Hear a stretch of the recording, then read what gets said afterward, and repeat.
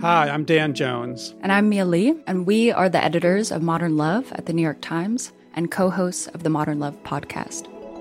We read love stories for a living. And by love stories, we mean essays written by real people about all forms of human connection. We're talking about everything from first dates to funerals, from sibling rivalries to new love at 85. On our show, we're going to bring those stories to life. We'll hear from the writers and also from the people who are written about. Relationships are the most important things in our lives, and the people that tell us their stories are just so brave, like way braver than I think I am most of the time. Yeah.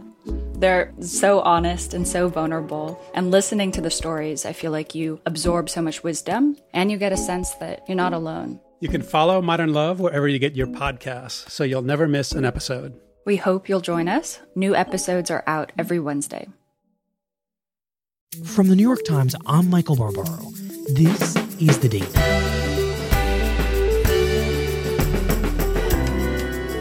Today, as the Trump administration clamps down on immigration, asylum seekers fleeing to Canada are discovering that it's not quite the promised land some had hoped for.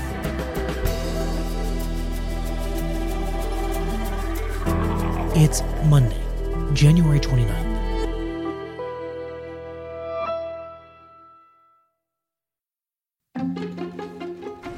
And this breaking news from the Department of Homeland Security. Breaking news that has to do with immigration right now. We're just learning that moments ago, the Department of Homeland Security said it will decided to end the temporary protected status, TPS, that allowed nearly 60,000 Haitians to live in the U.S. since the 2010 quake. 200,000 Salvadorians, many who have lived in the U.S. since 2001, are being told that they have to leave the country by September 2019 or be deported. I lost my house in Haiti. 2010, I lost my house. I don't have nothing in Haiti. When I go to Haiti, I don't have a place to stay and my two children born here. It's a nightmare for us. What does it mean? To us, it means that our sense of protection, our sense of security, all of that is going to vanish. When President Trump signaled that migrant groups, including Haitians and El Salvadorans, would be losing their temporary protected status, all of a sudden, thousands of migrants started pouring across the border from the United States into Canada under the threat of the temporary protected status being lifted. They are afraid of getting deported from the United States and think they have a better shot at getting asylum if they cross the border into Canada. Dan Bilevsky reports for The Times from Montreal. Most of the migrants I spoke to told me that they had left their homes in the United States, whether in New York or elsewhere, essentially boarded a Greyhound bus to Plattsburgh in New York State, and from there they take a taxi to an irregular, unofficial part of the border to try and circumvent an agreement between the United States and Canada, which requires migrants to apply for asylum in the country where they first arrived, in this case, the United States.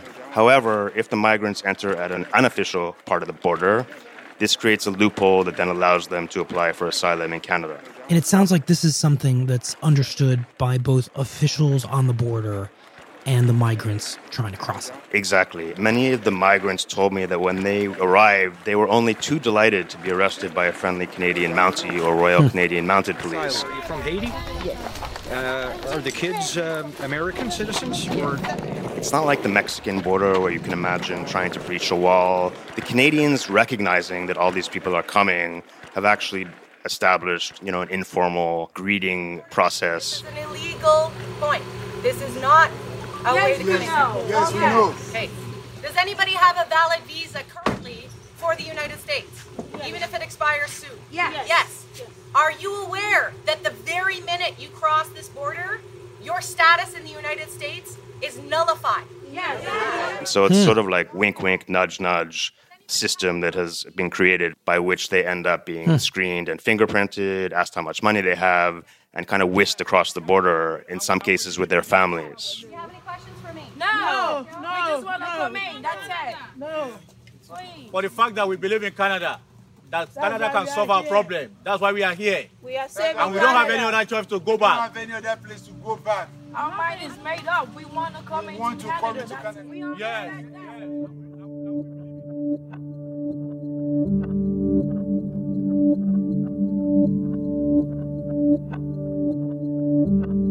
And Dan, what happens once the migrants get past the border and into Canada?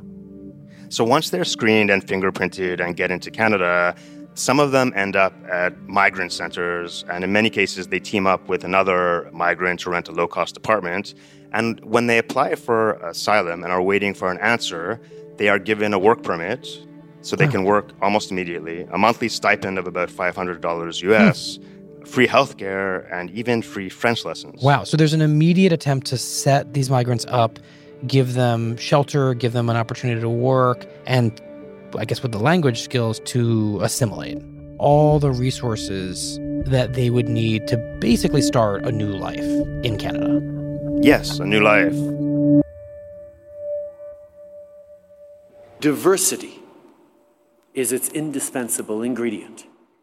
I think when people think of Canada, they think of this kumbaya liberal paradise, this multicultural place that welcomes and embraces diversity and immigration. And this has become all the more pronounced as Canada has presented itself as a liberal counterpoint to the United States of President Trump. Now, many of you have reached out to me recently in thanks for Canada's compassionate response to the Syrian refugee crisis. The idealized image of a welcoming country was reinforced by Justin Trudeau, the Canadian Prime Minister, who in January of last year tweeted that those fleeing war and persecution would be welcome in Canada. And that came just days after Trump temporarily barred travelers from 7 majority Muslim countries. Hello, pleasure to see you. Thank you very much. Oh, listen, it's our pleasure. Welcome. Very happy you're here. We are very happy. Welcome to your new home. Let me tell you something. When I welcomed those first families to Toronto last month, I welcomed them as new Canadians and as the future of the Canadian economy. I remember Trudeau at the airport greeting those Syrian refugees flying in. I remember actually, I think the Canadian government even packaged a video that was beautifully produced and suggested, just how welcoming the country was. It was a very moving set of images. No, it was. And indeed, Justin Trudeau has self-consciously presented himself as a liberal progressive alternative to President Trump and the president's United States on everything from immigration to healthcare. And as a result, I think immigrants the world over and in the United States see him as some sort of benevolent, welcoming figure. And the result is that thousands of migrants have been heading to Canada. I found that Canada was the best option for me and my family. You guys understand humanitarian. Unlike in the United States, you treat people as human beings. I went to search Google and I figured out this is what everybody's doing, that Canada has a future for the children, for everybody. So that's why I want to give it a chance. It is a risk. I understand that. I want to take the risk because I know there's a future here for me and the baby. Why don't you stay in the United States? Because Donald Trump don't want me to stay in the United States. But I don't care because I believe Canada has better offer than the United States can offer me. Do you think Canada will let you stay? Yes, they will let me stay. Why do you think that? Because I'm not going back. They don't have a choice then to let me stay. That's why. But that's not actually true. Many of them will not get to stay. Many of the migrants who are streaming into Canada and requesting asylum don't qualify for asylum. And once judges adjudicate over the viability of their claims, if they don't qualify for asylum, they will be deported back to their country of origin, which in the case of many is Haiti. So people who are leaving Trump's America for Canada are playing a game of Russian roulette in the sense that if they get deported from Canada, they will not get sent back to the United States or to their homes in New York State. They will be sent back to Haiti. And their situations could be far worse than if they would have just stayed in the United States to begin with. Mm-hmm. Canada says the number of asylum seekers crossing from the U.S. to Quebec is unprecedented. 3,000 in July and almost 4,000 in just the first half of August, equaling around 250 people crossing every day. And not only that, the Canadian immigration system is being stretched to a near breaking point. And there is a backlog of some 40,000 asylum cases and not enough judges to adjudicate. So the process can drag on for as long as 2 years. Wow, 2 years of just waiting to figure out whether you'll get asylum. But all along, they are getting the benefits that you described. Exactly. The surprising thing is that the system is under so much strain that the Canadian government is even resorting to sending members of Justin Trudeau's Liberal Party, themselves former refugees or immigrants, to the United States to warn would-be immigrants not to come and to emphasize the point that the country may not be the promised land that these immigrants expect. Canada is sending former immigrants who benefited from Canada's open immigration system out into the world to dissuade future migrants from coming to Canada. That's kind of remarkable. It is quite remarkable. So, for example, earlier this month, Pablo Rodriguez, a Liberal member of Parliament who was born in Argentina, traveled to Los Angeles to meet with members of the Hispanic community there, to explain the limits of Canadian asylum policy. We've read in some papers, in Latin American papers, that anybody could come here in Canada and just walk in and stay forever, and which is not the case. We have a system in place, a system that works, and I want to make sure that I speak with the leaders, that I speak through their own medias, in their own language, and that they understand that it's not the case and there are rules that have to be respected. And then in Montreal, earlier this summer, the government also sent Emmanuel Dubergue, a Liberal Haitian member of Parliament from Montreal, to Miami's Little Haiti to spread the word that getting asylum in Canada was very, very difficult and to signpost the fact that the country was not the promised land. Are you asking people to stop coming? I'm telling the people what is it exactly, what is the risk if they come irregularly in Canada. If we deport them, the door is completely closed, even though for these envoys and their message, trying to dissuade people from entering Canada, it feels directly counter to the welcoming initial messages that were coming from Canadian leaders, including its Prime Minister Justin Trudeau, and it would seem to undermine the image that Canada wants to project to the world. I think Canada is still emphatic about presenting itself as this liberal, progressive country, and Justin Trudeau, although he's done some backpedaling, is trying to walk that fine line between maintaining Canada's image as this welcoming country, but at the same time not creating a situation where the country becomes overburdened by refugees or asylum seekers. We want a Europe free from fear, free from terrorists who shout Allah Akbar. But I think part of it is also about preventing a nationalist backlash like we've seen in the United States or Europe. The biggest threat to civilization across the world is Islam, without a doubt. Where an anti-immigrant far right has made great strides in everywhere from France to the Netherlands and Hungary. L'immigration qui détruit petit à petit notre identité. Justin Trudeau, much like Angela Merkel, fairly or not, has been depicted as one of the leaders of the Western liberal world. And we all saw in Germany, which welcomed more than 1 million refugees, the backlash there where a far-right party did better than anyone ever expected. Mm-hmm. And Canada emphatically does not want that. It wants to be able to keep its open-door policy by ensuring that those who really deserve to be here are given the opportunity. So, David, what's the latest there? Yeah, Michael, things have changed a fair bit since we last talked. When we spoke last, the pro-immigration protesters outnumbered the anti-immigration protesters, but since then, I want to move and show you what's happened. A second and a third wave of Storm Alliance members have now come to this spot here in St. Bernard-de-la-Colle, to the point that their numbers have swollen to pretty much rival the pro-immigration protesters that were on the other side. The reason we're here today is to denounce Justin Trudeau and the Liberals for his lack of involvement in helping refugees integrate our society. I don't agree with all the people that are come here illegally. I just want to know if people are coming in Quebec or in Canada, act like a Canadian. Trump giving the green light to these migrants to flow to Canada has, in some ways, empowered the nationalist far right here. So, in some ways, this is a counterintuitive attempt by Canada to discourage immigration right now by this group of people in order to preserve, in the longer term, a political culture that is open to immigration. That is exactly right. This is essentially a preemptive or preventative move to try and prevent a backlash and to keep the multi-ethnic, multicultural, welcoming Canadian model.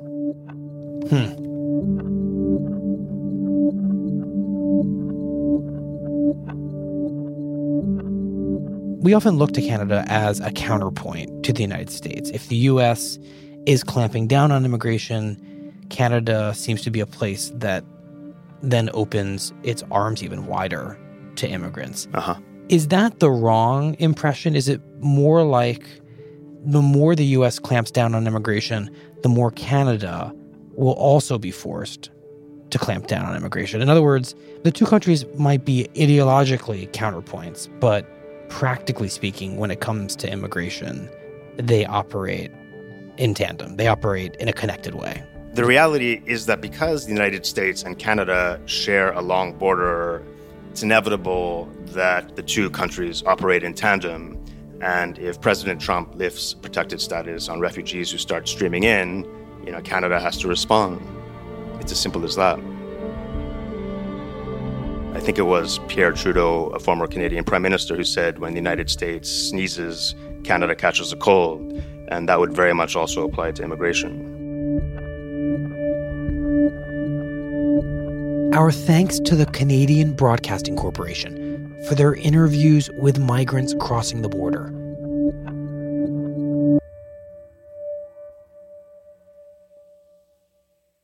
We'll be right back. This podcast is supported by Facebook. It's been 25 years since lawmakers passed comprehensive internet regulations, but the internet has changed a lot since then, and it's time for an update. That's why Facebook supports updated internet regulations to set clear guidelines for addressing today's toughest challenges, like protecting privacy, fighting misinformation, reforming Section 230, and more. See their progress on key issues and what's next at about.fb.com/regulations. Here's what else you need to know today. The Taliban drove an ambulance packed with explosives into a crowded street in Kabul on Saturday, setting off an enormous blast that killed at least 95 people and injured 158 others. Coming just days after the 15-hour siege at the city's Intercontinental Hotel, which left 22 dead. This weekend's attack added to what has been one of the most violent stretches in Afghanistan's 16-year war.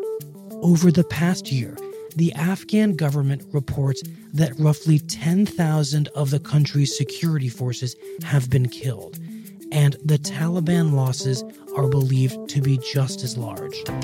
And Mr. President, after you have been so warmly received yesterday here in Davos, it is now my great pleasure to officially welcome the President of the United States, Donald J. Trump, to the closing session of the World Economic Forum's annual meeting 2018. The Times reports that after a 2-day visit to Davos, Switzerland, President Trump was described by attendees there as more pragmatic than expected. It's a privilege to be here at this forum where leaders in business, science, art, diplomacy, and world affairs have gathered for many, many years to discuss how we can advance prosperity, security, and peace. I'm here today to represent the interests of the American people and to affirm America's friendship and partnership in building a better world.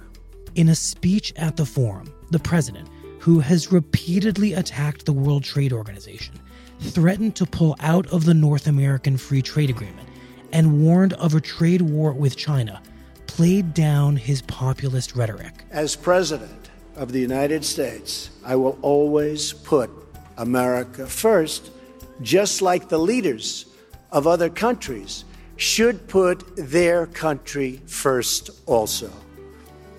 But America first does not mean America alone. When the United States grows, so does the world.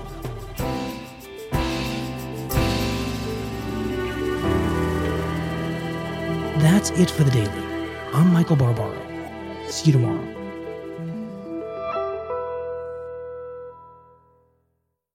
Everyone likes shopping online, but searching for coupon codes is kind of a bummer. So make saving online a breeze with Capital One Shopping. Capital One Shopping is a free tool that instantly searches for available coupon codes and automatically applies them at checkout.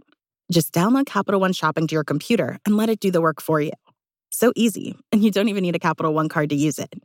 Capital One Shopping. It's kind of genius. What's in your wallet? Savings and available coupons vary.